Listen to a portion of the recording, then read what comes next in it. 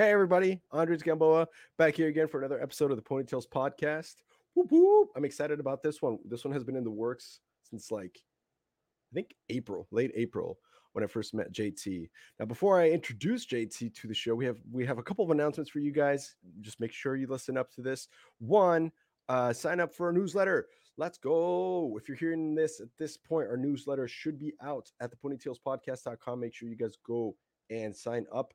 You're going to get information about what's coming up on the show, cool things to buy that you can go check out on our website, upcoming guests, cool things that we're doing, trips that we're making, meetups that we're having, alumni reunions that we're putting together. Go check them out. Make sure you follow it along. It's just going to be sent to you once a month. Nothing too crazy. So that would mean a lot to us if you could support. If not, that's okay too, of course. If this is your first episode, welcome. We are the Ponytails Podcast. We are people who interview. Our company, our show interviews people who sold books door to door for 80 hours a week with a company called Southwestern Advantage. And while we're not affiliated with the company in any way, all of our guests, for the most part, and myself, all sold books for this company in college during our summer breaks. And we went from Monday through Saturday, knocking on doors, helping families with education. And it's been around since 1855 or something like that, since the Civil War, literally.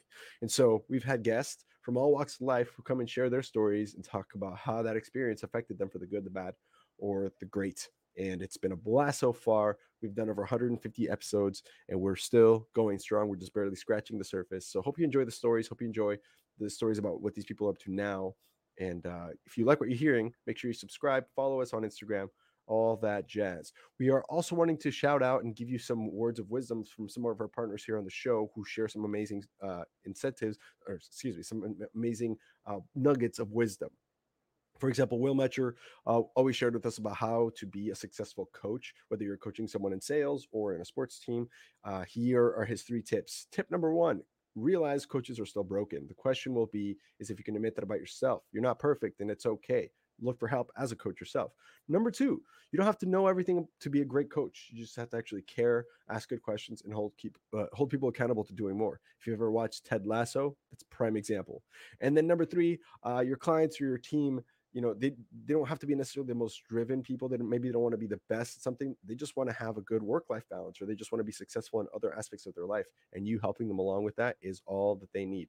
So thanks, Will, for those pieces of wisdom. Also, quick wisdom from Quentin Roberts. He is in life insurance with Cardinal Senior Benefits. It's late insurance. And so here's the thing, guys. With this, he gave us some advice. Is if you're going into the field of life insurance, here's a couple of things he said. One, if you're entering into the game, don't do it for the money as far as trying to figure out your compensation schedules and all that stuff. That's not the important part. The important part is looking for the right culture, the right fit, the overall performance of the group that you're joining. If that is solid, then that's a good place for you to be. Make sure you marry the idea of being part of that company and make sure you look at it for the long term. Great advice from him. And then one more shout out over to Elevate Wellness. These guys are doing the Sizzler Shred. If you just got done selling books, this is particularly pertaining to you. They're doing their second annual Sizzler Shred. So as they're preparing for Sizzler, they're trying to help people look their best and feel their best. And they're doing it in a form of contest because book people, we love contests. And so make sure you guys sign up for this. It's a good way to get yourself in your best shape. Even if you're not going to Sizzler, join.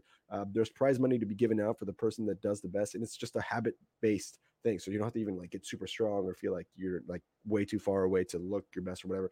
It's all about forming the right habits and making sure that you're doing the best thing with your mind. And that's how they measure the criteria for winning. There's a bunch of prizes. Last year, they gave about $4,500 worth of prizes to the top 3 people, and they gave $1,000 away to the service project that they do at Sizzler. And this year, they're looking to double, maybe triple that. So make sure you guys reach out to us to find out how to enter that contest. It's not too late. Make sure you click on the link below or just messages on Instagram or Facebook or LinkedIn or leave a comment. We'll find it, and then we'll get back to you with more information. Now, let me introduce our guest for today. So, JT Olson. I met JT briefly for maybe an hour or two at Lee McCroskey's house last spring when we were doing our alumni get together for our beer launch in Nashville. So I went to Nashville. We were at Lee's house. There was a bunch of people that showed up. It was kind of nice. We had hors d'oeuvres and just kind of caught up with a bunch of different alumni. And Lee introduced me to JT, and I was like, oh man, this guy's awesome. So I invited him to be on the show, and we've been trying to find a time that made sense for both of us. And here we are. We've done it. And I'm super excited. So JT sold for 6 summers. He first sold in 1975. and ended his book selling career in 1980. He went on to work for the corporate company later on, but we can get into that a little bit later. He was part of the Base 7 Joe Martin organization, which is that was his first manager. We're going to talk about that too. He had a couple different ones that he went through. He went to the University of Wisconsin, but originally he is from Brookfield, Wisconsin, which is a suburb of Milwaukee. If you want to get a hold of JT, all you got to do is go to bothhands.org. That's BOTHHANDS.org. And there on the screen, you can see JT at bothhands.org. That's actually one of the biggest reasons I want to bring him on the show to talk about this organization that he's working with. And it's amazing what they're doing, but I'll let him tell you all about it. And last but not least, his favorite scroll, which we all want to know, is I will greet this day with love in my heart. So here in a sec, I'll be back on the air with JT Olson, guys. Ponytails Podcast. Here we go.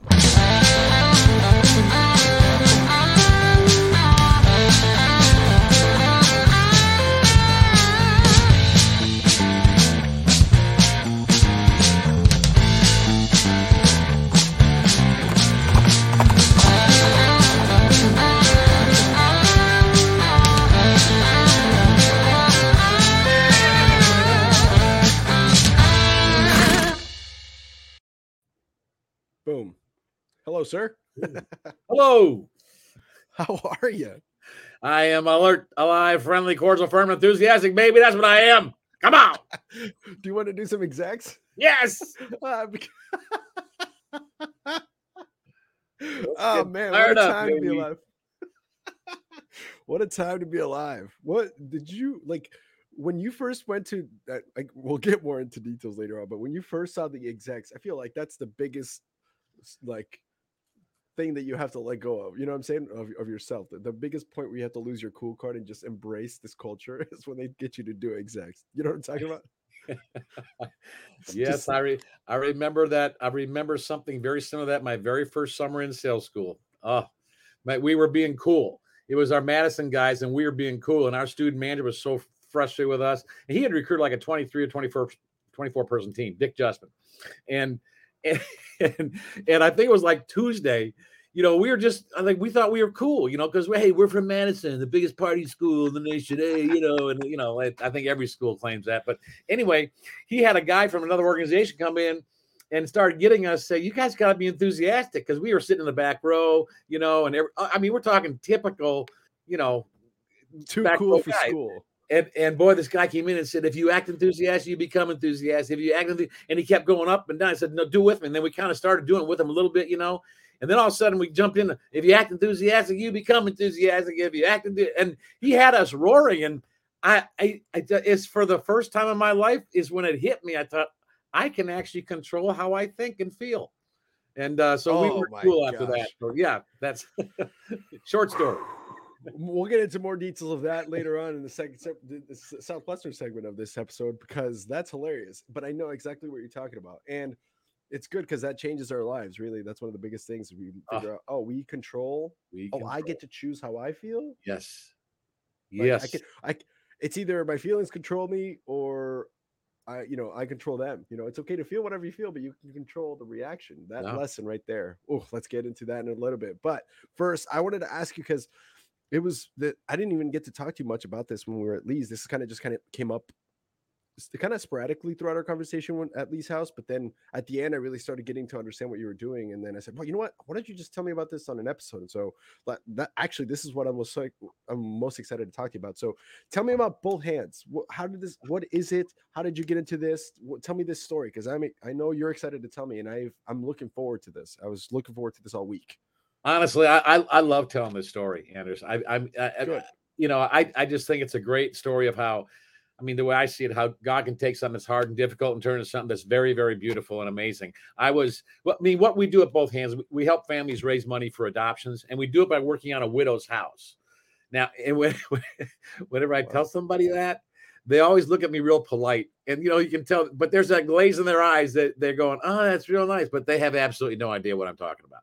And I have found the best way to explain this is to tell you how it happened. I was on the board of an organization here in town. We were raising money for helping women in crisis pregnancies and things like that. And it was a golf tournament fundraiser where the kind where you mail letters out to people and you say, would you sponsor me while I golf?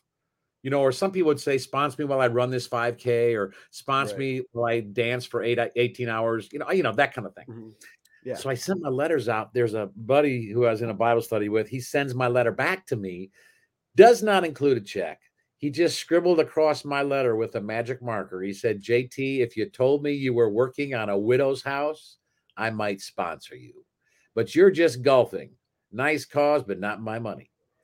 And it hurt my feelings a little bit, but I did sell books for 6 summers, so it wasn't that bad. But I mean, I kept thinking about it. I said, man, what a great idea. And I called him a couple of days later and we talked about it and laughed, and he still didn't give me more money. But I mean, I did close. I tried to close a couple more times, but didn't. Nothing happened. But the idea just never left me. And a couple years later, I'm in church running into a good friend of mine. In fact, Don Meyer, one of the guys I worked with for many years at Southwestern, he had moved to Nashville and I hadn't seen him in a couple months. I said, hey, Don, what's up? He says, I'm adopting 4 kids from Moldova. And now Don already has 3 kids at home. And I said, what happened? And he said, well, I went on a mission with Sweet Sleep, delivering beds to orphanages in Moldova. Fell in love with this little boy, George. And when we got home, we started the adoption process and found out that George has 3 siblings. And he said, we're not going to break up the siblings. And it resonated with me. I guess it took me back to when I was 12 years old, living on a farm in northeastern Iowa, just across the river from Prairie du Chien, Wisconsin. And I remember one weekend, my mom and dad had left to celebrate their 16th wedding anniversary. And us 5 kids, we were farmed out to different places. And I remember Saturday night being brought home because mom and dad were coming home. And the neighbor dropped us off. I played in the barn all day, so I was dirty. I had to go in the basement door. My older brother, he went in the front door. But I remember sitting on this chair in our basement, bending over, unlacing my boots. And my brother came down the stairs, and I asked him, I said, are mom and dad home? And he looked at me and he said, Mom and Dad are dead.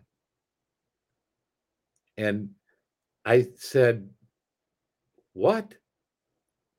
He said, Mom and Dad are dead. They were killed in a car accident an hour ago.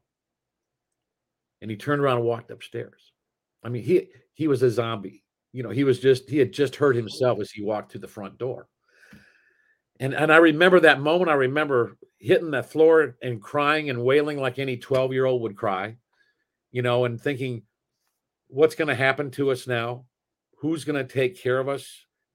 The things that go through your mind, I guess, when you find out you don't have parents, and just like all the things that keep you tethered in life, they're kind of snipped.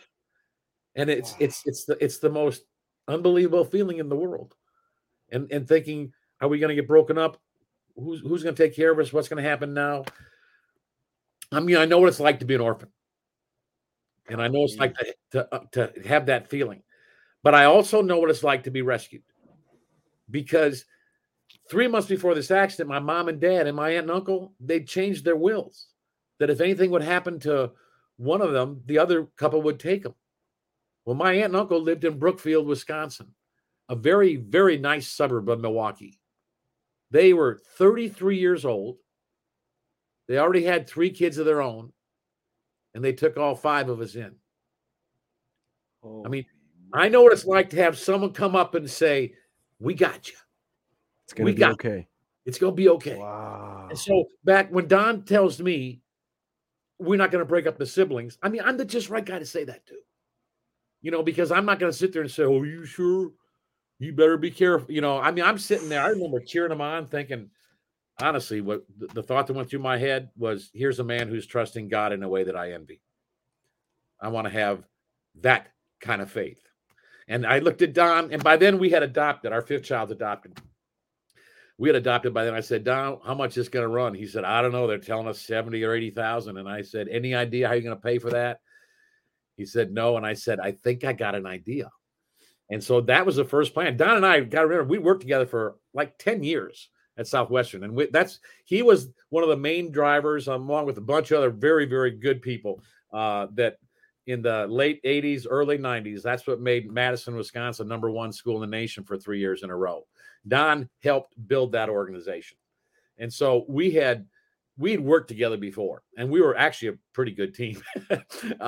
So I said, Don, I got this idea. Don, we recruit about 14, 15 guys around Nashville. Most of them are old Southwestern guys, right. Craig Soder and Robert Scott. Jeff, just a bunch of stars around here. Sean Lewis, studs. And so we found a widow in Nashville who needed help, and we got all the supplies donated for it. We didn't spend any money on supplies because everyone we went and talked to about supplies, they said, "Yeah, dude, what do you need? Whatever you need, we'll help. This is awesome." Donate it. Yeah, whatever you need. Yeah, amazing. And we all sent letters out. And then the day of the project, I think about 35 people showed up. It was an amazing day. I'll never forget it as long as I live. Miss Lucille, the widow, was so moved. And when it was all over, by the time all the money had come in, several months later, it kind of came in. We'd raised a little over $70,000. Perfect. My goodness. And I couldn't believe it. God's grace or God's will or divine intervention. That's it right there. Well, I shouldn't have been surprised. There we were serving widows and orphans, and it was be blessed, but it was just amazing. And about 6 months later, another 6 months later, another Southwestern alumni, Bill Kersey, and his wife, they were going to adopt, and they need to raise money. He said, "I heard what you did with Don. Would you help me?" And so we did another project. I think they need to raise about $13,000. We raised about $12,000, but it was an awesome project. And I was amazed because one of the things we did in that project was put on a roof. And this is I guess, what really put the seed in my heart about really serving and things like that. But I remember sitting on that roof and looking at this lady's yard. 54 people showed up that day. We had transformed the front of her house. We transformed the back of her house, and we put a new roof on.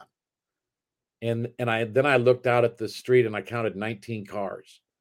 And I thought, what a testament to the rest of the neighborhood, about this is how you take care of a widow, because she'd lost her husband 7 months earlier in a car accident. She had a 4th grader and an 8th grader. This woman was hurting. My God. But we were blessing her, and she was just going around crying all day long. She couldn't believe it. But it took me back to, I remember about a month after the accident on the farm, took me back to when I was 12. I got off the bus one day. It was about a month after. And my aunt and uncle took my 2 little sisters, who were 3 and 5, right away. So my 3 brothers, we were 7th, 8th, and 9th grade. We stayed on the farm to live with my dad's sister, who was a widow. She moved to the house to take care of us. And my dad had a brother who lived with us. So, it was a brother and sister, Uncle Clifford and Aunt Agnes taking care of us.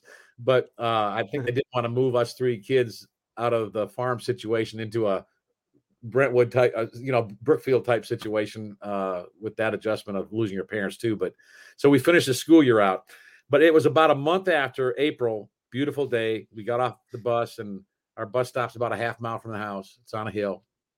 You can see a lot of our farm. And I remember getting off the bus, and there in our fields were all our neighbors with their tractors and their plows and their planters, and they were planting our crops. I remember them. I remember these Bob Grana, Leland Meyer, Ed Cooper, Bert Juvick, Doc Weimiller, Johnny Wolf, Jack Melcher.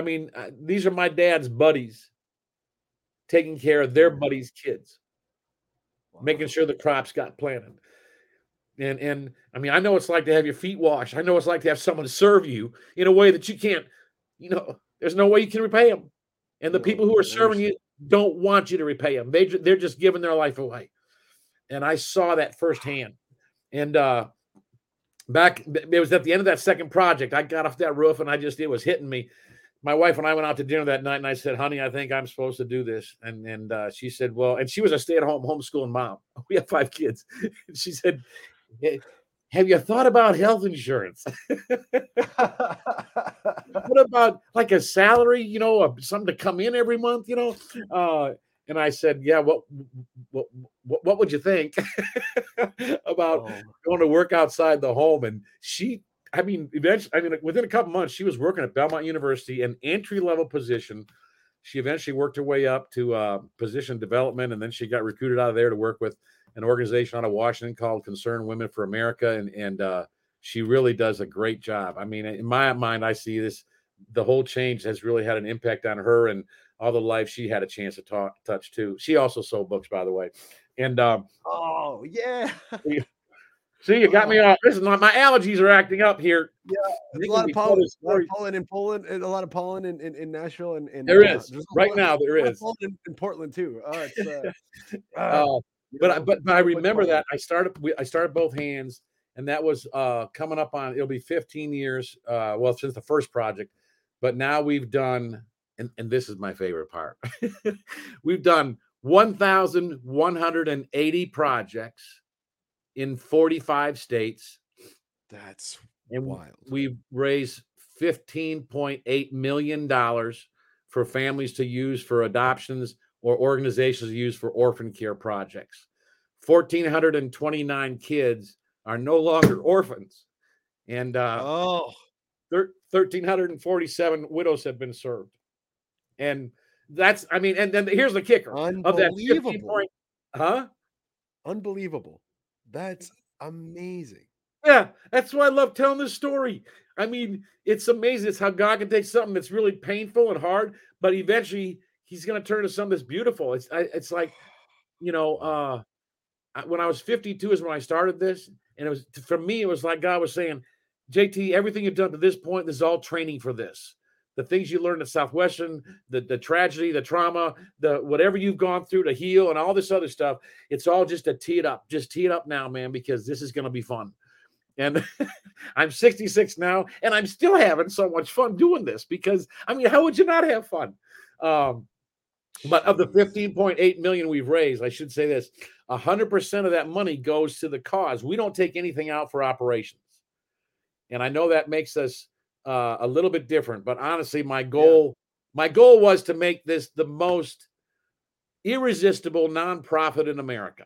We serve widows and orphans, and we don't take any money out of the money we help those organizations raise. We do raise our money on the side. We have a big project every year that we do to raise funds. We don't have a concert or a banquet or anything, but we got some great friends who love us every month, and some great friends at Christmas time. So it's just an amazing story. So that's why that's fun to tell that story. Wow. That's what I do. Digest all of this. That is great. That is like amazing. First of all, okay. Let me share this first. Well, I'm gonna put this on the screen so people can kind of, if someone's watching, and if you're watching or listening on Spotify, yeah, there it is. I pulled up. Here's bothhands.org. And if you guys are curious, just go to bothhands.org on your phones or your mobile devices or on your computer, wherever you're listening right now. You can check this out. There's a project. You can start a project there. It explains how it works for adoption, for a group project, for orphan care. And then right here, you have some of these amazing images. Yeah. Families. Those are families and widows. 1,000 families, over 1,000 families across 45 states. And then you can go check out the projects. You guys have a blog. Yeah. Wow. Yeah. That's some of our current projects. That's amazing. Yeah, every time you watch one of those videos, man, that's allergy season for you right there. Allergy season in your living room. Holy moly. Yeah, and really, if they want to see some fun videos, every year we do every time we cross $1 million, we always do a fun video. And some people on listening may have seen, I do a fireside chat, and every once in a while we talk about some issues that are important or something coming up. But the $1 million ones are fun too. So those are all the fireside chats. Yeah. Wow. Have you turned these into podcasts? I don't think so. My technical guys would know that. I don't know. We're not doing. I would know that, wouldn't I? Yeah, I would know that. You should. They're on the YouTube. They're on YouTube or Vimeo. You could do that. You could easily turn that into a podcast. No problem. Like after this, connect me with your guys and I'll show you guys how to do it. No problem. Yeah. I know we've talked about it a lot, talking about that. I just, it'd be fun. Get the word out. Yeah. It's a good way to do it, because one of the things we figured out with this is people love, I mean, a lot of our people watch this and they watch the interview, but sometimes people are at the gym and they're doing like a workout, or they're at the grocery store, or they're cleaning their house or whatever. And they don't have their phone in front of them. So they'll just sit and listen to whatever while they do the thing. Yeah. And so podcasts are a good way to kind of still get a word out without it being like Plus, you can just subscribe to that one, and so yeah, we'll talk about that after we're done airing. And I know we've talked about it. We've talked about it. I'm just not sure how long I could go, but I've seen a lot of podcasts, but yeah, it's good advice. You can do it. Okay, you can do it. You can do it. Okay, now, okay. So I have a question for you. So, oh man, this is so cool. Wow. First of all, thank you for sharing. This is amazing. Thank you for doing what you're doing, because I've been blessed to not have ever lost a parent, and I know that this happened to you when you were 12, but I'm sorry to hear, because I'm sorry for your loss, and I'm sorry that it happened so young. I have friends whose parents have passed away. We've had people on the air who've had parents who've passed away when they were young, and it's never like something we take lightly here. I want to say thank you for sharing and being vulnerable and telling us about that story, because it's inspiring, and it takes a lot of guts to just open up about that. Even if you've done it a ton of times, every time it's still hard. So thank you. Now, when it comes to this, so 15 years ago, so that was in 2005, 2008 we started. 2000, oh yeah, officially 2008. And the first project was a little bit before that. So how long did it take? Okay, so it was a year before the first project until you realized, let's jump in, and your wife went and started working at the university. That was a year. Yeah. Mike, do I got that right? Okay. So when you started, did you see this, or is this beyond what you thought could be possible, or are you still not where you want to be? Like where when you're looking at your 2022 versus 2008 JT, where are you, where you wanted to be? Are you past that? How would you compare, now versus then? I didn't know if it would work. Okay. Especially the way I want to do it without taking any money out of the money we help families raise. And, my board, I got some guys around me and some friends, and they're the ones who really encouraged me. And I didn't do this alone. I did a lot of good men and women who have come alongside and said, you go, man, you go. So I didn't know if it would work. So, I had a vision that it could work, but having raised, when I say 15.8 million and we're just on the verge of cracking 16 million, it still blows me away. And then I think of the numbers. 1,180 projects, and each project involves, about 25 to 30 volunteers, and plus about 400 to 600 letters go out. The ripple effect is amazing. Did I think it through? No. I didn't think about the impact it would have on a widow that 25 or 30 people would come around her in her community and love on her. And when you watch some of these videos on their website, it tears you up, because, you hear widows say things like, I thought everyone had forgotten about me. I didn't know people still cared. And some things, and what a project does, it's amazing, Now that's, so I thought it could work. I thought it's such a good idea. How can it not work? Right. No, for sure. But my long-term vision, the vision I really do, that I think can happen. Yeah. I would love it if every weekend there was this project happening in every state. That would be 50 projects every weekend times 50 weeks. That'd be 2,500 projects in a year. If we did that at the rate we're going, I don't know the math. I'd never like to do math in public, ahead of time. But what is that? Over 10 million? What is that? Crazy. Must be $2 trillion, right? Oh yeah, let's do that. That's wild. Let's just raise that. Yeah. Yeah. That would be amazing. Of course, Texas would have to make up for Rhode Island, because you got that. I just think it's such a great idea. And what I didn't always see coming was the way it affects the people who volunteer on a project and how they feel at the end of the day. Because for some of the men or women, it's the first time they've given their life away, and they just walk away thinking, wow, that was amazing. And I honestly believe that we were created with there's a spot inside all of us that it's meant for service. It's meant to be given away. And when that thing gets filled up, it does something to you physically. Physically, it does something.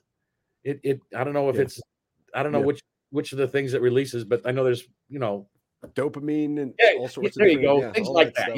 Yeah. I knew there was a word. There are a bunch of chemistry smart guys could tell us, or gals. They could tell us, but you and I, we're just simple folk. We're just here trying to help. I just know I get excited when it happens. Oh man, that's so awesome. Oh, I love that. Okay, so that's the vision is like to have one per weekend per state. That's beautiful. That's a That's tangible. You could hold on to that goal. Do you? Uh, I wanted to ask you this because you would know a couple of questions. And I'll repeat the second one, but just I'll tell you both, and then you can answer the first. First of all, is what are some things that like for someone like me, like I am admittedly ignorant. I've had my own hardships in life. Everybody has. We've all been through the right, hardest thing that we've been through. But right. for someone who like me, who I have no idea what it's like to lose a parent yet, thank God. But what is something that it like I guess I'm trying to ask things to know, things to like kind of help people who might not know that experience get into that perspective and try to help them understand like what that feels like. Because, for example, if you ask someone, hey, what does it feel like to get a divorce? I've never been divorced, but it's like, there's certain things you shouldn't say that like people try to like be on eggshells around you, Right. kind of that idea. What is that like? And then the second question is, um, what is something that people should know who maybe still have their parents or who are parents to help prepare and prevent? I mean, like something like life insurance, savings, all that, a will. That so we'll get back to that question in a more technical sense later. But like from a standpoint of what don't people understand of what that's like to lose someone like your parent or a spouse? What Mhm. what should people know? What should they be careful with? What should they avoid doing to help their friends or in the care of their friends? Looking back, I think a lot of it you have to realize, how old are you? I was 12 years old. I knew my mom and dad. I remember them. I still remember them. I can still picture them. So, it's not like my sisters who were 3 and 5. Right. Uh, they have a True. different paradigm.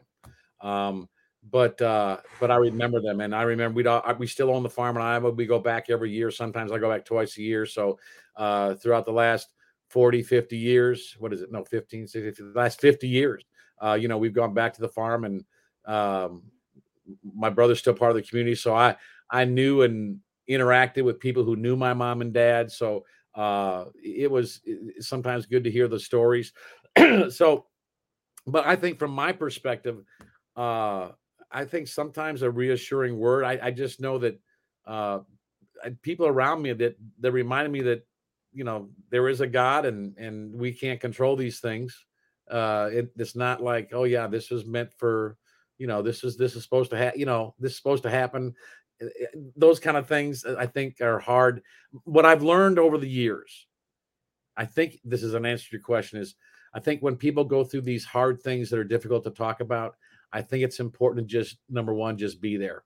Even if you sit, even if you just sit and you clean someone's bathroom, or you wipe down the kitchen counter, or you put away the dishes, just the fact that you're there, and you're doing something. I think that's the kind of things that people will remember, because at some point conversations will come up.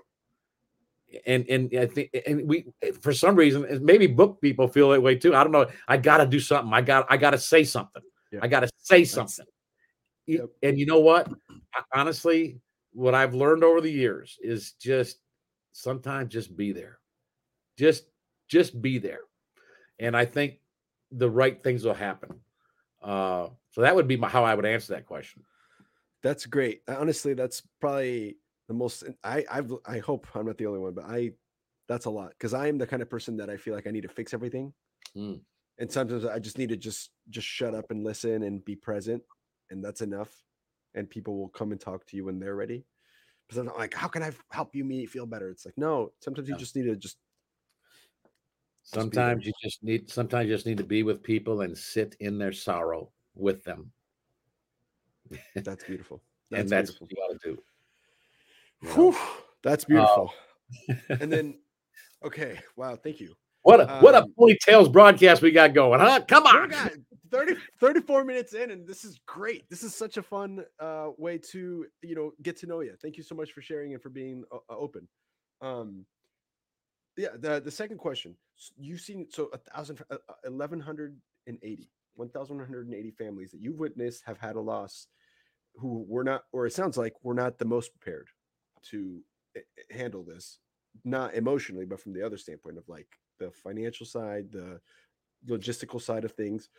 What can people do to help themselves? I guess and I'm asking this from a standpoint of like I was in life insurance for 5 years, and we often talk to young families, right? And luckily, I never had to go give a claims check, Yeah. but I often saw people on like sites like GoFundMe who are like, hey, we're looking to try to raise money for funeral costs, or we're trying to Right. find a way to, right? Like that kind of stuff. That's like, man, if you only had like a will, like you said, 3 months before, your family had set up all these wills, and that was probably huge looking back, right? What are Yeah. some things that people should know, be aware of, not take for granted, not overlook, to avoid major catastrophe when I, everything's going to I end? think, I think making sure you line up, if you're a parent, who would take your kids. I think that's Oh I think that's kind of a no-brainer, but probably a lot of people don't do it.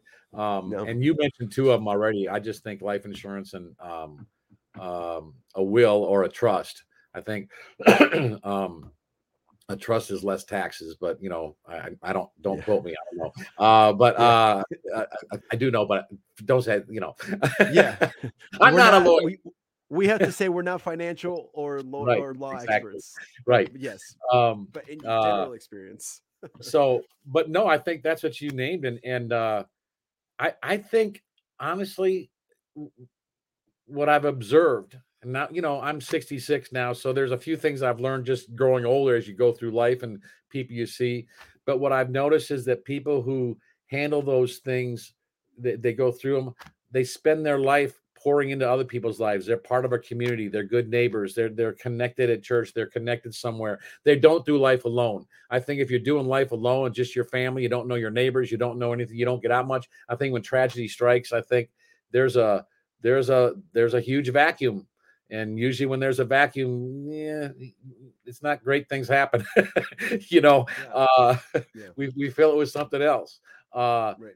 so you can't prepare for that, but I just think it's I think that's what I'm saying is I think go through life giving your life away. Go through life being a good neighbor, go through life loving your neighbor, and I think when tragedy happens, man, the people around, they will care for your loved ones. I think it's going to happen because I know we've been part of that. When Yeah, it's people we've had here that have lost loved ones and some dear friends, and you know, yeah.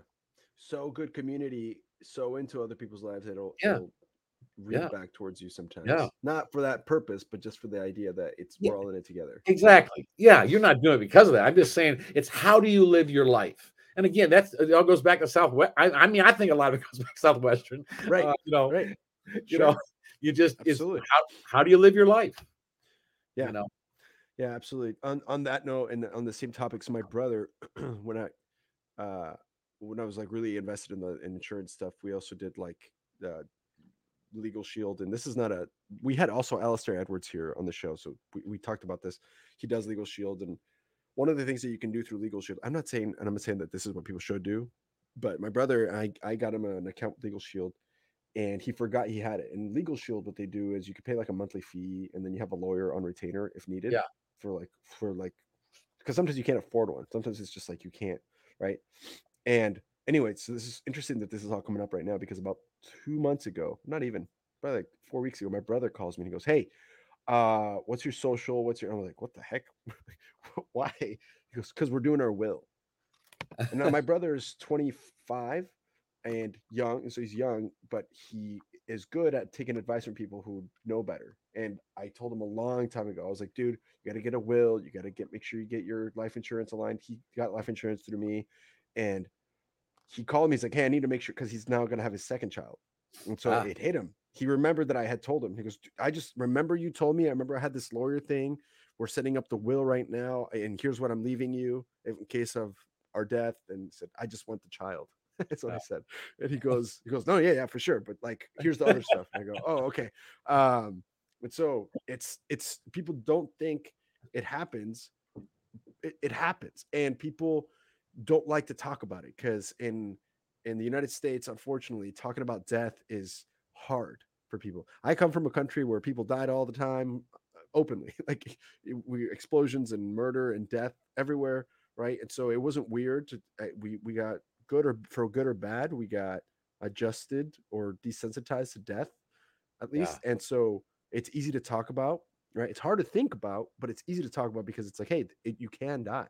Like things do happen where people do die, And then what happens is once that happens, it's too late. Like you should have done something about it, and now we have this problem. So I can't agree with what you're saying enough. Care for people, care for them well, but also get your ducks in a row as soon as you can, as fast as you can, and as best as you can. And if you don't know, ask, and people will help, and make sure you're prepared, because that's not a situation you want to be in. To have your kids be left like that, or your spouse passes, and yeah, that's scary. So man, thank you for sharing all of this. This is amazing. If people want to donate, if people want to help, if people want to learn more, if people want to join the cause, BetterHelp, they just connect with you, or BetterHelp? Yeah, they can send me an email. Or bothhands.org, or they want to write me an email. That's what you gave at the beginning, jt@bothhands.org. And I don't spend a lot of time in front. I don't spend a lot of time in front of my emails because I have an assistant that does that. She sold books for a couple summers. Nice. Andy Wysocki. And she does the most of my emails. So she helps me and lets me know when something comes in, especially from a Southwestern alumni. Amazing. And then if, like, let's say people want to help in other ways, maybe they have a project and you have a project in a city near them that they listen to this. Like, how can they find out where the projects are happening, where they can go and help do stuff? They can help. Well, if they want to get connected to the family, they probably have to contact us, but they can go on our website and see, I think they can do searches by states, or, on the website, if there's a project happening in Arkansas, or if there's one in California or Texas, whatever, yeah. But if there's anyone out there in Delaware or Rhode Island or Vermont, those are some of the states we got to get some projects done. So come on. And Hawaii, and it's either Utah or Nevada. I can't remember. I keep forgetting which one. I can connect you with someone in Hawaii. Okay. If they're adopting, that'd be good. Yeah. My wife and her family have friends there, and they went to plant a church, and they're like doing a lot of really cool stuff out there in Hawaii.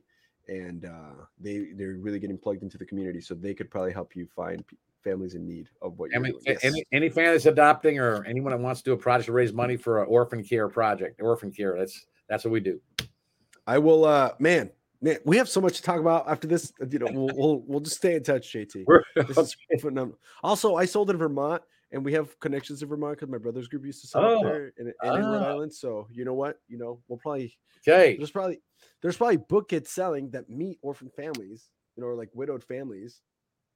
Because I remember selling books that I'd like literally knock on a house, and like dad had just passed, or mom just passed, or something like that. Oh yeah. So I bet you we can use the network to help. Let's do this. If you're listening in and you know how to help, reach out to us, reach out to JT. Oh man, this is awesome. I'm so glad that we're doing this. And I personally coach every family that does a project. I personally coach them on it. So that's one of my major roles is I help families. Here's how you build a team. And I had some experience of that from Southwestern. A couple, one or two experiences from that. Actually, you ready to roll into some Southwestern stuff? Sure. Oh my gosh, how can we top this? Might as well just end it here. This has been an amazing episode. Just joking, but wow, what an amazing thing.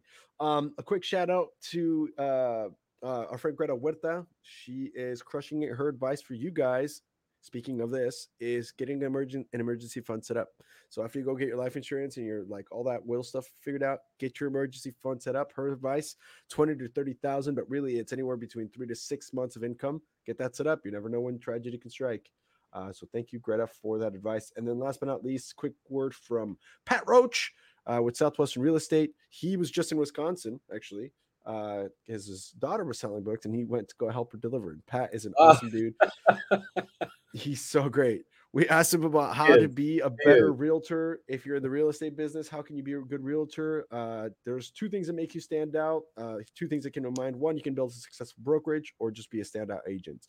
Build a network is important for you, but professionalism is important for your clients. Know your stuff, have integrity, be reliable, and do well at your job. Be a student of the game so you can help your clients best. That's his advice as a realtor if you're going into real estate. And if you want to work with Pat, let us know. We can reach out to him. You can get a one-on-one interview with him if you sold books specifically. Good times. They're crushing it right now. So on that note, thank you, Pat. Now, all right, JT, let's do this. So we're going to wind the clocks back to 1975. Oh, and go, how the heck did you hear about this slang in the first place? How I did this work for you? I I remember very clearly how it happened. Who doesn't remember? Honestly, we all do. It's been a constant 152 episodes. Someone's been like, I don't know. They've all been like, oh boy. No, my roommate came in, and it was probably 10:30, 11 o'clock at night. It was late because I was sleeping. It was a weekday, and I was in the dorm room there in at Madison, and he came in and said, "Hey, wake up! I got a job. I'm going to be selling books." I said, "Oh, John, get out of here. I'm sleeping." And he said, "No, wake up! You got to hear about this." I said, "No, tell me tomorrow." And the next day, he told me about this job selling books. He can make $2,500, or for the summertime. And this is back when I think tuition at Madison was, I think it was $275 or $325 a semester. And, so 2000 was, dollars. yeah, Dollars. 2000. 275,000, which is kind of like what it's today. No, yeah. I Just mean, like 24, dollars. yeah, 2,400 was the average, I think. And that's what it was that year. But anyway, he told me about it the next day. I said, "No, you're crazy. I'm going to go back work in Milwaukee at the donut factory." And he finally got me to go to a meeting. That's when when I met Dick, and he told me about it, and I looked at this thing and I saw the books, and I said, "Okay, those are good books. I can see that. I can see why they'd be good to have in a home." And went back, told Uncle Ralph, I think it was at Easter, and he was, he just looked at it and said, "Gee whiz." The first thing he says, "You only got to sell 2 or 3 a day and you'll make this much?" He said, "Oh, I'd do it." Now, my uncle and I probably didn't get along real well in high school, so he was probably thinking, "How am I going to get this guy so he's not here for the summer?" and then we literally knock on the door. Yeah, we've had many laughs about that, over the years. But no, he said he said go for it, and I went and he got signed my letter of credit, had somebody else, and that's how I heard about it. I went to an interview, and I never pictured myself as a salesperson. Never aspired to be one. But I thought, okay, I can do this. And I had to pay for college myself. So money was figuring out a way to earn money was important. That's huge. And so then you go off to sales school. Were you like Lee, where you hitchhiked? You're like, no, we were on a big team. Like I said, my student manager recruited a big team, and we all piled into different people had cars, but I think there was probably 3 or 4 of us to a car. We drove from Madison down to Nashville, and then we drove from Nashville out to Southern California. I knocked on doors in LA County my first summer. Oh man, that's not bad territory. Well, not bad at all. I know I didn't realize it, but I didn't know you were supposed to get in more than 2 or 3 doors a day, because I didn't. I got real good at getting right into the books right away. Once I wouldn't get in, but yeah, it was a great place to cut your teeth. A kid who grew up on a farm and then spent the last 4 years of high school in a very wealthy neighborhood. I mean, that's a diversity. That's a very diverse upbringing, and it was just really good. It was just an awesome summer. I made a lot of mistakes, but still was able to make some money. Wow. Did you ever have a time during that first summer where, if you can, I don't know how vivid for me, my memories, I don't think I'll ever forget these, but did you ever have a time where you were like, "Oh man, I can't do this anymore. I'm going home. I quit." Or was it just a pretty flat out solid ride? No, you know what? I don't think I never seriously considered quitting, because for me, it was not an option. Oh, fair. It wasn't an option. School. And that's what I used to tell my students when I was a salesman. I said, if it's an option, it makes an option. But if it's not an option, it's not an option. So don't even entertain it. Yeah. Imagine that. Yeah. Well, and part of it, I didn't realize this till later after I was, years as a sales manager. But, having gone through what I went through, as a 7th grader, going through the tragedy of that kind of change and dealing with changing schools to that kind of just the different things. I had experienced some pretty deep emotional stuff. So the book field for me emotionally was not the hardest thing I ever did. Right. Yeah. You know what I mean? That makes And I sense. think Yeah. that had a Yeah. lot to do with why I thought, yeah, this sucks. But I mean, I did pay attention in sales school, and that first sales school was a life-changing event for me. And it was very positive and it was awesome. Yeah, I was gonna ask about that because I always ask about the first sales school. I don't know if you've noticed on the episodes you've heard, but that's like my favorite question is what was that like to just you were talking about the enthusiasm right earlier, but Yeah. like what were some of the things you remember of like just man, this just changed the trajectory of where I'm headed. Well, who can forget Mort Utley going, how many of you are here for the very first time? You're going to have the greatest experience of your life. Yes. Mort was great. I But you do saw him remember my live too. You saw him in person. I saw him live. Yeah, I saw him speak many, many times. But I remember Wow. some things that were just, it was like a work habit of this is what you do, your schedule. But even just some of the things that I heard, I remember hearing one thing in sales school that first summer that I bought hook, line, and sinker. And that was the philosophy. If you help enough other people get what they want out of life, you will get what you need out of life, what you want out of life. You know, if you serve enough people, I mean, and all of a sudden, I just went from being a salesperson to serving and making sure people saw the books. Now, clearly, I had to have a belief in my product, which I did, you know, and that was important. And but yeah, that first sales school was just awesome. And then Alan Clements giving his talk, and you know that he would always give on Wednesday, I think it was, about you can do something someday. When are you going to do something? And you know, up to that point in time, you have to realize Oh,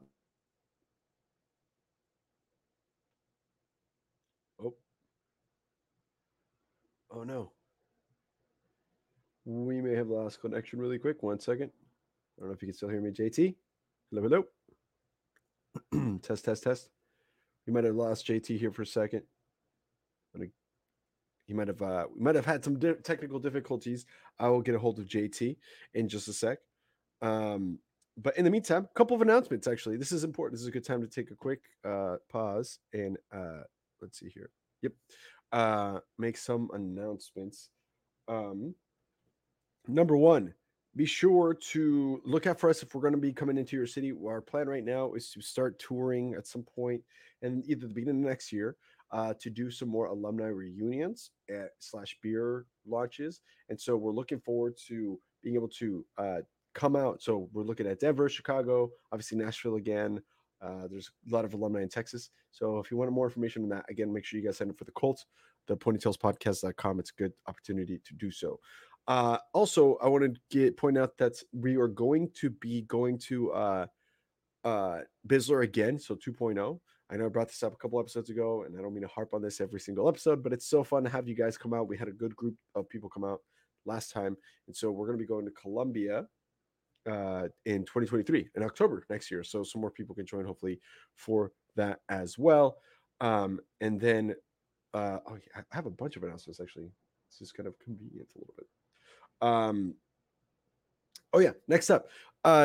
Thank you guys for the people that have supported and left us a review on Apple Podcasts specifically. This is really helpful for us if you guys could do so. If you're listening right now on Apple Podcasts and you want to take this quick break, please do so. Go to, it's kind of confusing how to do it, but you got to go search the Ponytails Podcast on Apple Podcasts. It'll bring you up to our page on the app, and then you got to scroll down.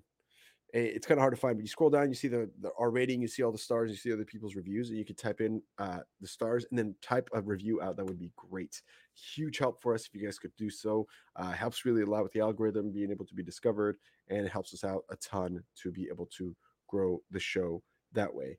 And then a couple of things, heads up on a couple of guests that are coming up next for you guys after JT. One, Nathan Turborg is going to be with us next. Amanda Q will be with us as well. We'll be sharing about her new product line that's coming out. She's designed and launched her own high quality, high end swimsuit line, and she is crushing it right now with that. So looking forward to that. Brian Slipka is up after that, and then a little bit after is going to be our season closer with Ron Alford. So we're looking forward to that. We already recorded that episode. That'll be coming up to close out the season 6 segment of our show. and that'll be dropping. Let's see if I get the dates right. That'll be dropping, I think, on the September 29th. So that's exciting for that. That it's going to be an awesome show. Then we're going to take a break, a couple weeks there, and then we'll be back for the season 7 premiere with Robin Mukherjee. Guys, Firestone on that episode. It's going to be crazy, crazy fun. That episode we've also already recorded, and it was wild. So make sure you guys come and check that out for sure. And now JT's back, so we're going to bring him back on the screen and continue where we left off. How's it going? Did your computer die? I have no idea what happened, but I was hoping the city of Portland was okay. You know, you know, it depends on who you ask at what point in time of the day. But I'm okay. I'm sorry. I think we lost. No, you're good. This happens. We plan for this. We have specific announcements that we have just in case something happens. How do we fill up the? So you're good. You're good. You're good. I think we were carrying on from the sales school, and your experiences of like the things that you remembered. Yeah. If you're someday you're going to do something someday. When are you going to do something? And yes. We were talking about some of the major like memories of that first sales school that kind of really rocked your world and set you in this course of awesomeness. It did. So it fired me up. So I mean, I think that ahead of steam, and you know, the fact I didn't feel great success. I mean, I wasn't a top salesperson or even a Century Club salesperson my first summer, you know. And there was like 7,600 students selling that year. So those were the days. Yeah. I mean, so it's not like I was a stellar performer, but you know, I did all right. I made some money, and you know, what's interesting though is when I went back the second summer, and this is for all those who just sold for one summer. When you come back, you got to figure it out. But all of a sudden, I'm sitting there figuring it out, and I heard Mort give his speech. And when he was done, I thought, okay, that didn't feel the same way as it did last year. Okay, where is it? Where is it? Where's the spark? Yeah, where's the spark? Fire me up, Mort. Come on, hit me with it. Come on. It's not my job. Come on. So that's what happens. That's a life lesson I remember, thinking, oh gosh, this is where it becomes intrinsic. I mean, truly intrinsic. Oh, and I know I was telling you when we left, I guess the sales school was so important to me because my junior, senior year in high school, and my first year in college, they probably weren't the best well-spent years. I was not headed down the right road. And as far as grades and just, you know, I was partying a lot. And and Southwestern, I guess part of it, what reason I was with them for so long was Southwestern was what I did, the event, the company that the people that really helped put my life on a track that was a little more meaningful. Well, a lot more meaningful, life-changing. And I guess that's why I just felt, man, this is worthwhile. So when I went back for another summer to bring students with me, there was some deep conviction about why this is a good summer job. Yeah, absolutely. And you know, it's interesting because we've had so many different people on the show, people who were off schedule, people who were the number one first year, people who were the number one. We had Amy Brock Devine. She was the number one of all time. Like, like we've had all sorts of different producers, top producers, DSMs, non-DSMs, corporate, which we'll get into that, right? And everybody's experience is a little different. The parts where they're the same is how they reacted to the experiences. Like everybody, we had Tim Potts who sold in 1968, and he was telling us about like the first store and the jitters of the first store. We all had that, all of us. No matter if you sold last year, if you sold the first year, right? But the also on the other hand, everybody needed the experience that they needed, right? And what I mean by that is just yesterday we were talking to Jessica Olas, and she was talking about how you know, some people need, I don't know if it was her or somebody, at some point we were talking about, hey, some people can't do it. Some people can't do 80 hours for the whole 12 weeks. And they need to take a second to just kind of reconvene, realize that this is what's challenging them, figure out internally what's going on, figure out how to motivate themselves. And so to them, success is just being able to go to the next door. Forget selling a ton of books. Yeah. For them, it was just having the courage and the will to maneuver your brain to let you do the things that you wanted to do. Like it's you versus you, and just even winning that battle, or at least not losing that battle. Right. Some people crushed it and they had I sold 7 million units and then 7.5 million and then 35 million units. And you're like, wow. And that's an experience that they needed. Great for them. But it's just interesting to see that it was so different. You said, I was in the top first year. That's fine. But it still changed your life in the way that it needed to. And it's so cool to hear that. And I'm just reflecting on that. It's good to hear, it's good to hear.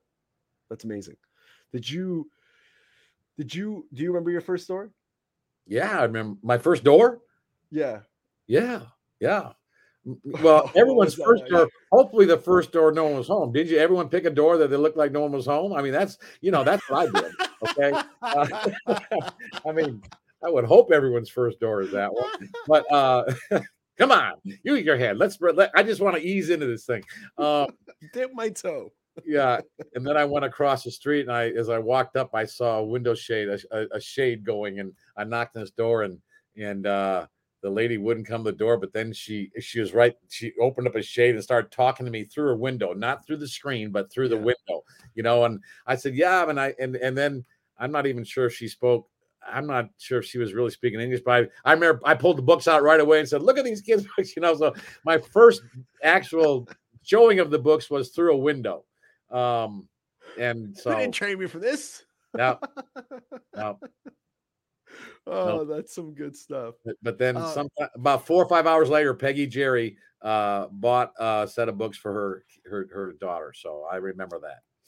And then you leave the house, you go, it works. I did. I thought, unbelievable. I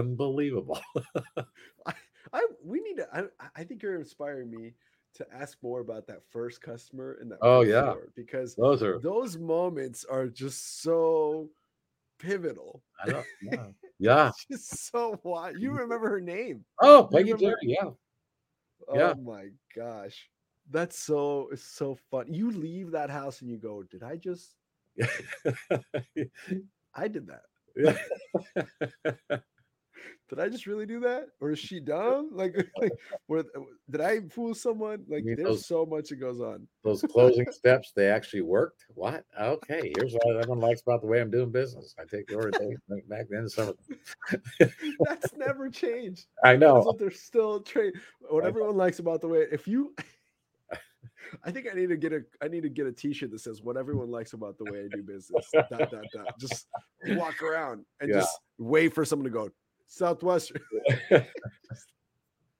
Oh, that's so good. That's so good, man. So you come back 5 more times. Holy cow! And then did you progress? How did your career play out? Was it did you transcend? Did you kind of peter out? You met your wife.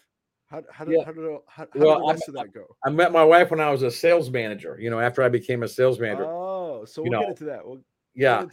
And honestly, I think what really happened, and I think it's worth telling the story, especially for anyone who's a student manager who's thinking about being a student manager. I remember the last time I was going to see my student manager out in Los Angeles, because I was going back, I think a week earlier than him or something like that, but I had to I had set my goal that I would make enough money that I could fly home, because I'd never flown in a plane before. That first summer I saw an ocean for the first time. I did a lot of things for the first time, that I hadn't done. And it was kind of a big deal. But I remember driving back. He was driving me and my roommate back to our headquarters, and the city was going by. My roommate was asleep in the back seat, I just looked at him, and I realized as I was going through the city and seeing all this, I thought back in the summer and how much I'd learned, how much I'd grown. And I looked at Dick and I said, Dick, thank you so much. I just, I'm thinking about this summer, and I never could have done any of this without you. And you really made a big difference, and I'm very thankful. So thank you for getting me out here. And he just he's driving, says, oh yeah, it's all right. You'd have done it anyway. You're good, man. Just, and then I remember looking back at the street as it went by, as the freeway, and thinking, he must feel really good right now, because if he doesn't feel good, it means I did not communicate effectively what I felt. I did not communicate, but I think I effectively communicated how this changed my life and what a difference it made. And then I thought, he must feel good. And then the next thought hit me. I wonder if anyone could ever feel that way about JT Olson. I said, that must be a good feeling. And that's when I think I kind of made a decision. Yeah, I have to do this again. I gotta bring someone. Uh, I gotta go find some poor kid in the dorm of Madison. or I got to go knock on doors again. Oh Oh, yeah. but so that's really had I mean, it really did help me understand. It made me understand. That's where this conviction started. Like, this made a difference in my life. And I want to share it. It's like when you find something good, you want to share it. And Yeah. that's how I built a team. And I recruited some I never recruited. I think my first team was my biggest team. I recruited 13 people, but Wow. the next year was a couple. Then after that, 4, 6, I think, and then a couple more. I never. I mean, I tried. 4 or 5. I think is like I built a little bit of an organization. And then the 5th summer I sold, and I was gonna go tour Europe, but then Alan Clements and Fred Prevost talked to me about becoming a sales manager, and it was. I just didn't want to, because I thought I could never make it. You looked at sales managers, think I could never do that job. Those are like, I'm not, just the picture I had of sales manager. Yeah, the picture I had of sales manager was not the same picture I had of JT Olson. And but I had a friend, Gary Atkinson, who was his sales manager, and he told me, he said 10, 15 years from now, if you don't try this, are you going to regret it? I mean, you got to give it a shot, and I said, yeah, you're probably right. And the thing that motivated me, one of the things I picked up as a motivation for the next 5 years was, I want to be someone these students can count on. Because when I was a student salesman, I had 4 sales managers in 5 summers. I never, you mentioned that. Yeah. We never had, there was never someone constant. It was like every year it was changing. And I don't know why. I guess maybe I just thought sales managers were important, and it was an important job. And it's like, if someone's going to cast their lot with you, like you better stay there. So I really committed. I said, I'm going to make this work. And it was a driving force, especially those first couple of years as a sales manager, when you don't know what you're doing. I mean, you really don't know what you're doing. you're doing everything you can. You're working hard, but it doesn't become natural until about 4 or 5 years into it, where you realize, okay, I can figure this out now. That's so wild. Golly, that's so cool. And then, okay, we'll get into your sales manager career. But I wanted to ask you, do you remember meeting Lee? What was that? That must have been an interesting meeting Lee McCroskey. Yeah, the first time you met Lee McCroskey. I think the first time I might have met Lee, I think is when he came back from his 3rd or 4th summer. I'm trying to think, his first summer selling. Was it 78 or I don't remember his first summer. 78, I believe. Was it 78? Yeah. So I don't think I didn't know him, because our groups, he was in Kansas, I was in Wisconsin.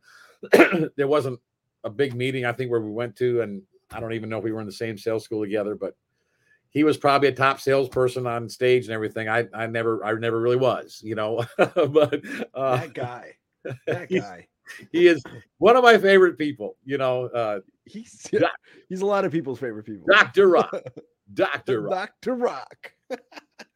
Oh man. Well, dang, that's awesome. I just always think it's so fun to hear like about other people's, like Grant Greeter was a big part of the organization in the in early 2000s. Yeah. And I always asked all his other DSMs, like, what was it like when you first met Grant? Because Grant, and Grant's one of the goofiest dudes, like in the best way possible. He's just such a fun, like, I don't know, like just super low, chill, low maintenance, goofy dude. And so I'm like, was he always like this? Like, has it always been this? Like, what was it like when you first met? I like asking about first meetings. So that's awesome. The first time I met Lee, I remember it was someplace. It was after checkout, and he was checking out. It was the end of the summer for him, and I think there was a couple sales managers, and we got together, and I think Lee was telling a couple stories from the book field, and I just remember we were all rolling. That sounds about right. So yes, he's always been that way. Yep. Big shout out to Lee, by the way. He's going to be the one doing himself and myself are going to be tag teaming the Derby meetings that we have every Friday. So if you guys don't know, every other Friday we have a meeting where we get all our jockeys, all our sponsors together, and we ask them a specific question about business development and growth. And they go and share their thoughts on it for an hour. And Lee is going to be the one that's going to be kind of facilitating that conversation. So make sure you guys tune in for those meetings. They're going to be posted as regular episodes too, as well, a little bit separate, but you can still find them. And that's just something else that you guys can look forward to having. So thanks, Lee, for being part of the team and being willing to help us out that way. So that's awesome. JT. All right. So let me go. So now we're switching hats and we go from student manager perspective or sales student perspective. And now you go into corporate and things changed a little bit. What was that trajectory like? How long were you in? I don't know. I feel like I should know this, but how long were you in the company? It was a while after that, right? It was altogether, it was 23 years altogether. So and a little bit of time. A little bit of time. enough time to know, where different rooms were in the building. But I sold officially as a student for 5 years, and then my first year as a sales manager, I went out and sold. That's why, I say I sold for 6 summers because, well, I did. Right. And, but that first year was a sales manager. So there was 18 years as a sales manager in there. So, that was, and I think it was my second year, 80, 81, 82. My third year as a sales manager is when, probably the most dynamic student I've ever worked with in my organization, walked into the interview room or the hotel room there at Howard Johnson's in Madison, Wisconsin. And there was 10 people in that interview. And, there was only, and I had one of my field managers running it. And it was one of those situations where your field manager really wasn't doing a great job. And you're just sitting back there and you're kind of going, oh no. but this is not good. I got to demo the books. That's usually a good thing is I can always get the crowd in there. Okay, I'll demo the books and see what happens here, But only one person signed up out of those 10 people. But that was a girl named Sarah Maddox. And she ended up being a pretty important part of the organization. Of all the students, the 4,000 students I worked with, she was number one. I married her a couple years later. And that checks out. So, man, you're good at showing books. Golly. How did that lady at the window not buy the first time? Yeah, the story is she didn't like me when she saw it because she thought he should leave that guy who's running this meeting alone. He should, I know, and he's some slick guy there. And so she when she tells the story, she says, I didn't know if I liked them or hated them. It was, I just didn't. So we got to get an episode with you and Sarah. Just have her share her side of the story. That'd be fun. You, Lee, and Sarah. That'd be fun. And Deb, for Deb, because Deb's awesome. Man, that's so funny. So you met your wife. Things started happening. What were the biggest differences, or maybe some things that you learned as a leader? Because I feel like that's a whole different ball game. Is being able to lead an organization of people to go do well. I guess, was there any major lessons that you took from that experience that you still carry with you? Oh my word. Yeah. I mean, just or your favorite 4? I here's one thing I do know, and this isn't a principle, but just, I think all of us who worked at Southwestern, you hear it from the stage from sales managers or people who come in and speak. They say, what you're learning now is going to be invaluable. What you're learning now is going to put you years ahead of your competition. What you're learning now, you hear all that as a student. Right. And you think it and you realize it, but part of you is going, yeah, they're just pitching me. Right. Like they're supposed to say that. Yeah, they're supposed to say that. But one of the things I have observed is that it is amazing how much the training at Southwestern is. I mean, it's second to none. I mean, it's the best sales training there is. People who hear about it and they get a little dose of it in their own company. They go, oh my gosh, where'd this, what happened here? When my wife was looking at different things, or I can't remember what it was. Oh, I know. Sometimes she gets calls from recruiters and someone said, well, why'd you call me? She said, I saw on your resume it said you work for Southwestern. Anybody who works for Southwestern, we want to talk to. And you hear that. I mean, you hear that a lot. As a sales manager, people would come to me, and I'd hear a lot, probably more than our students. But I think just one of the things that it's just the training and the sales training, the experience itself, it literally puts you, light years ahead of competition. I don't know if you want to call it the competition, but of your peers. years. Right.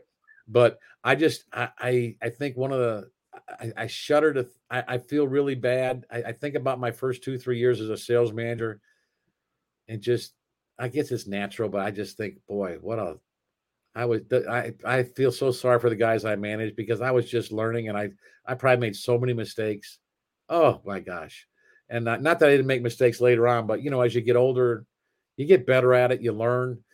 I did this right and that wrong, and just I just know I made a lot of mistakes. But you learn from them.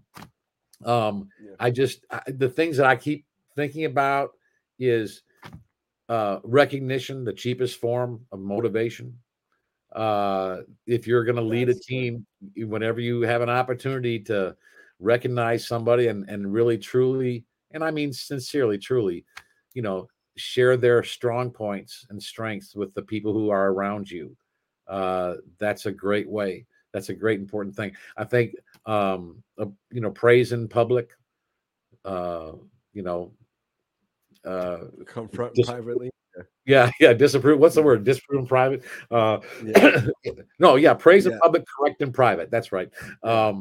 So good. But I still keep thinking. I think you just got to have service above in your heart. I mean, I told you my favorite scroll's number 2. You know what? I read scroll number 2. I don't know about the first summer so much, but every day that from the last 5 summers, I read that scroll every morning. And I don't think I'm exaggerating. Because it was part of my deal. And then I would read something else, but I at least read that because I had to have my attitude right about people I met. And I think you take that as a sales manager. When you're driving up from the plains of Illinois and it's January and there's the wind is blowing, it's 10 below, and you got to walk across campus, and you're thinking, do I really love this job? You're thinking, no, but I know that I'm about to walk into a room and there's a kid in there who may watch this interview and he's going to say, I'm going to sell books and I'm going to work with that kid for 4 years. And the impact that the Southwestern company is going to have on him and me on him and the other people he meets is going to change his life. Yeah. And that's what keeps you going through walking through the snow into that, that cold-hearted classroom. The cauldron of college kids. People are like this, what do you want? What are you going to talk? And you got to loosen them up, and you got to, I think about a salesman, you learn how to loosen up a group of strangers, you walk in there, especially in the spring recruiting in March, April, when you'd have 20 people in a room or 30 people, and they're wondering, who is this guy? And you're up there making some presentation, and you learn a little bit about crowd control. Yeah, absolutely. But gee, I mean, I think about all I learned. I just think about guys like Roy Lofton, Fred Prevost, Dave Causer, Craig Soder. Oh boy, I started naming names. I'm leaving some out. Oh no. It's all good. There just so many stars. Dan Moore. These are people that I just, I was able to stand on their shoulders. And they taught me many, many things. Jeff Rogers. See, I started naming names, and all of a sudden, okay.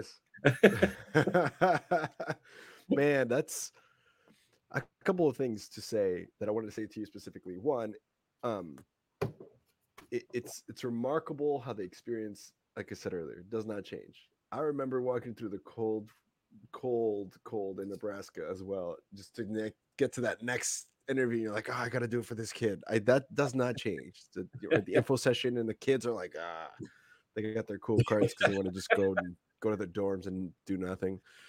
So I'm amazed that it's refreshing to see that's always been the experience. But I gotta tell you something. You impacted a ton of people, and I'm coming from a standpoint of the experience where I've talked to at least 100. Some of them have been to it at a time, so at least 160 book people, and the ones that were like sold in the 80s, 90s, who remember your legacy, remember you might even been their manager, but they remember you and the things that you taught and the things that you left behind, and you made a huge impact on a ton of people. So I am honored to even be talking to you, because It's no Wow. wonder why. Your enthusiasm and your love for people is very clear. And so I want to say thank you for all of your legacy and all of that you're doing to leave behind this world in a better place. You're taking over the world, my friend. You're awesome. Thank you. Thank you. That's very Yes, kind sir. of you to say. Thank you very much. Uh, I have a couple of questions more before we go into the ponytails, if that's okay with you. okay. Okay. A couple things. Well, one that we've been doing this rapid fire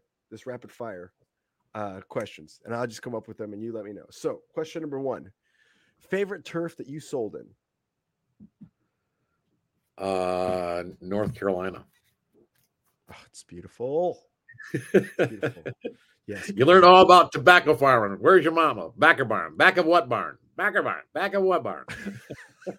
Back of farm. Oh man. No, I love North Carolina. Did you prefer selling in country, big brick, city, suburb? What was your deal? What was your favorite part? Probably country. Fair enough. Fair enough. Favorite advanced sales tape or cassette that you listen to over and over to motivate? Well, the famous Dave Rosen one wasn't made when I was a student. Right, I know. In fact, I think maybe when I was a student, I'm not sure. Did we have cassettes? We had to have cassettes. I'm not sure how they did It it. was cassettes. It was cassettes. I don't know if they. I think they came out in the '80s. Honestly, you know, I would probably say Alan Clement's Advanced Sales because that's what I'd listened to, and that was my era.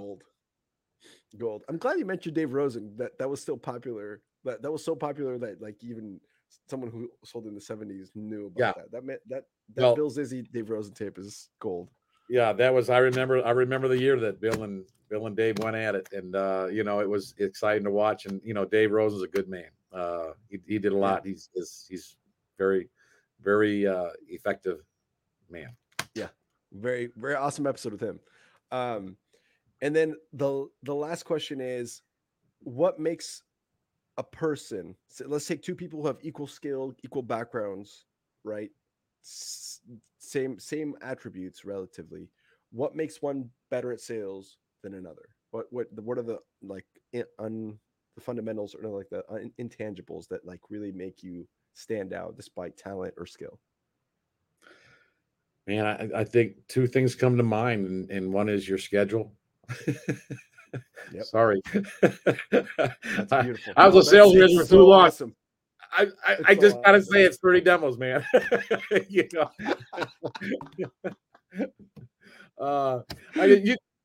make a lot of mistakes, and if you do 30 demos, you're still gonna survive. No, the other thing I would have to say would be you got to have an emotion. You got to figure out the why, an emotional purpose, why you out there. Something's going to keep you out there, and it can't be the money because, as we all know, we spend the money. But what's going to keep you out there? What's going to keep you going? Oh, gold. This has been an hour and 22 minutes of straight gold. This is, I mean, if I was favorite advanced sales tape, JT Olson's Ponytails podcast episode. Boom. That's what they're gonna say now. That's what they're gonna say now. Oh man. Well, my friend, I think it's a good opportunity to get into the ponytails, and this is usually, for people who don't know, this is the first episode. This is usually the segment where we have our guests share their favorite lessons, stories, memories, impactful moments, like anything that we've had a variety. We've talked about people who went to jail and then didn't go to jail and hit Sizzler. We had people who found Jesus. We found people who met their spouse. We've had a variety. So we give the opportunity to our guests. And before we get to that, big shout out to our friends over at Enlight Energy. If you guys are looking for something to do with your experience of door-to-door knocking, you still like the thrill, and you want to learn a little bit more about how to make more money for the same amount of work ethic, well, you can go hang out with them. They do solar, and they're changing the way that people power their homes. And it's a good opportunity to help people save some money instead of paying a ton on their electric bills. Help them save some money and put some money in your pocket. A sale every other week is a six-figure income in solar, which is kind of crazy, but that's a good opportunity. Thank you so much, Enlight. And then, of course, V Designly, they design our website. If you want a website that looks like ours, that's awesome. let us know. They are in Estonia, so the pricing is pretty affordable, and it does a great opportunity to make your business shine. Go to theponytailspodcast.com or messages if you want to learn more about how to get in touch with them. Last but not least, Cardinal Senior Benefits, big shout out. They are on a high recruiting rate. They've been doing it since 2018, so the last 4 years they've doubled every year. They're looking to do so again, and so their top agents are earning between 12 to 15K gross per week, working about 35 hours on average. So they're working smart and hard. Let us know if you want more info on that too. Comment below or click on the link or message us either way. So now back to this, the Ponytails podcast, the Ponytails of JT Olson. The microphone is yours, my friend.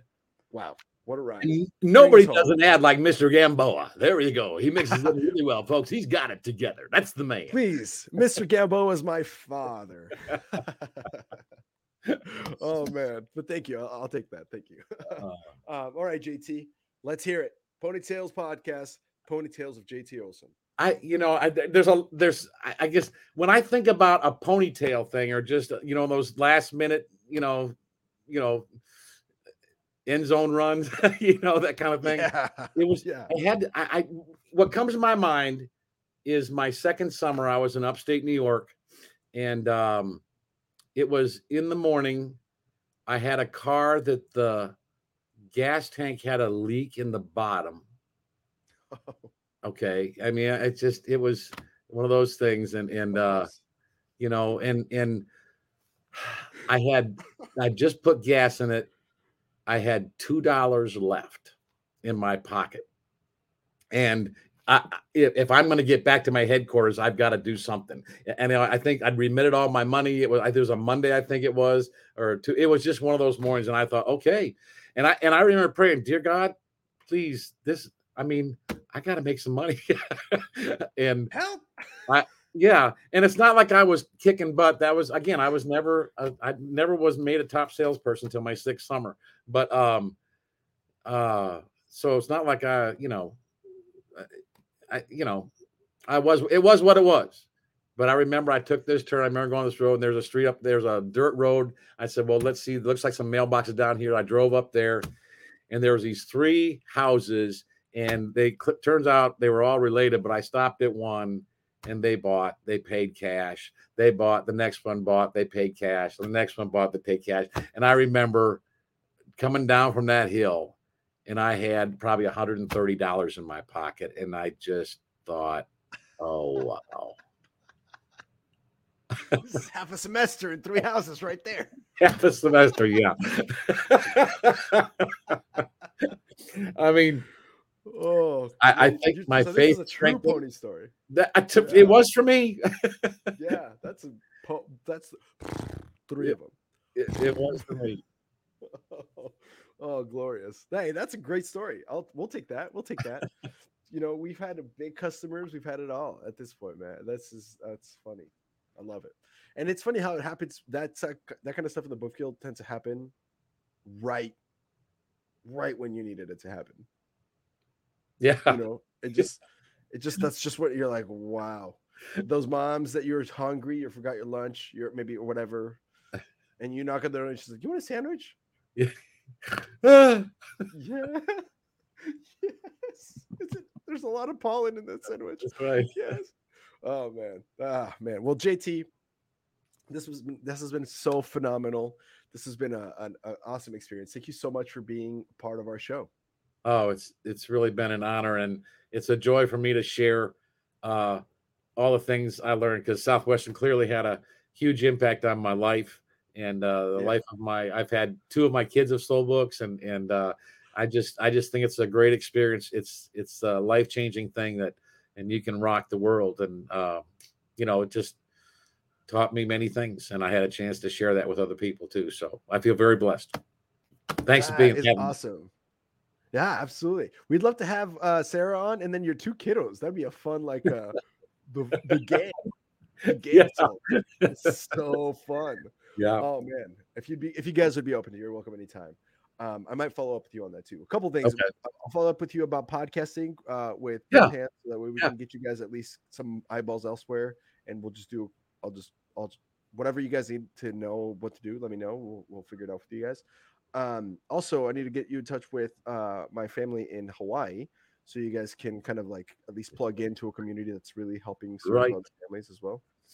And then of course, if you guys are listening in and you can't see the screen, if you're just maybe doing dishes or something, JT is in Jack and Thomas. Is that, what does JT stand for? I never even know. I just prefer to tell people it stands for just terrific.